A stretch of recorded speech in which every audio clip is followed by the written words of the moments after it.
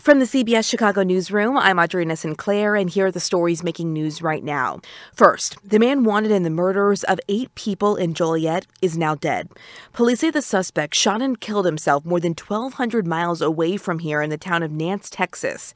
This after police announced a manhunt for the suspect yesterday after Joliet police found 7 people dead at 2 different homes.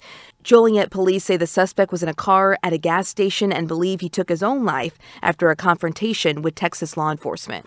And right now, charges are expected against a man accused of murdering a mother and her 3 daughters in Tinley Park. Officers found the 4 members of the Kasim family shot to death inside their home Sunday morning. Tinley Park detectives are still working to figure out what led the shooter to kill the women but leave a witness unharmed who sources tell us likely saw the murders. Police are still not saying how or if the man in custody is related to the victims. Your forecast, we are under a weather alert this morning because we're tracking ice, snow, and dangerous roads as freezing rain early this morning makes for a slippery morning commute area-wide. A heads up on areas that will be icy like shoulders, side streets, parking lots, and sidewalks, especially that black ice. Highs in the mid-30s today. From the CBS Chicago newsroom, I'm Audrina Sinclair.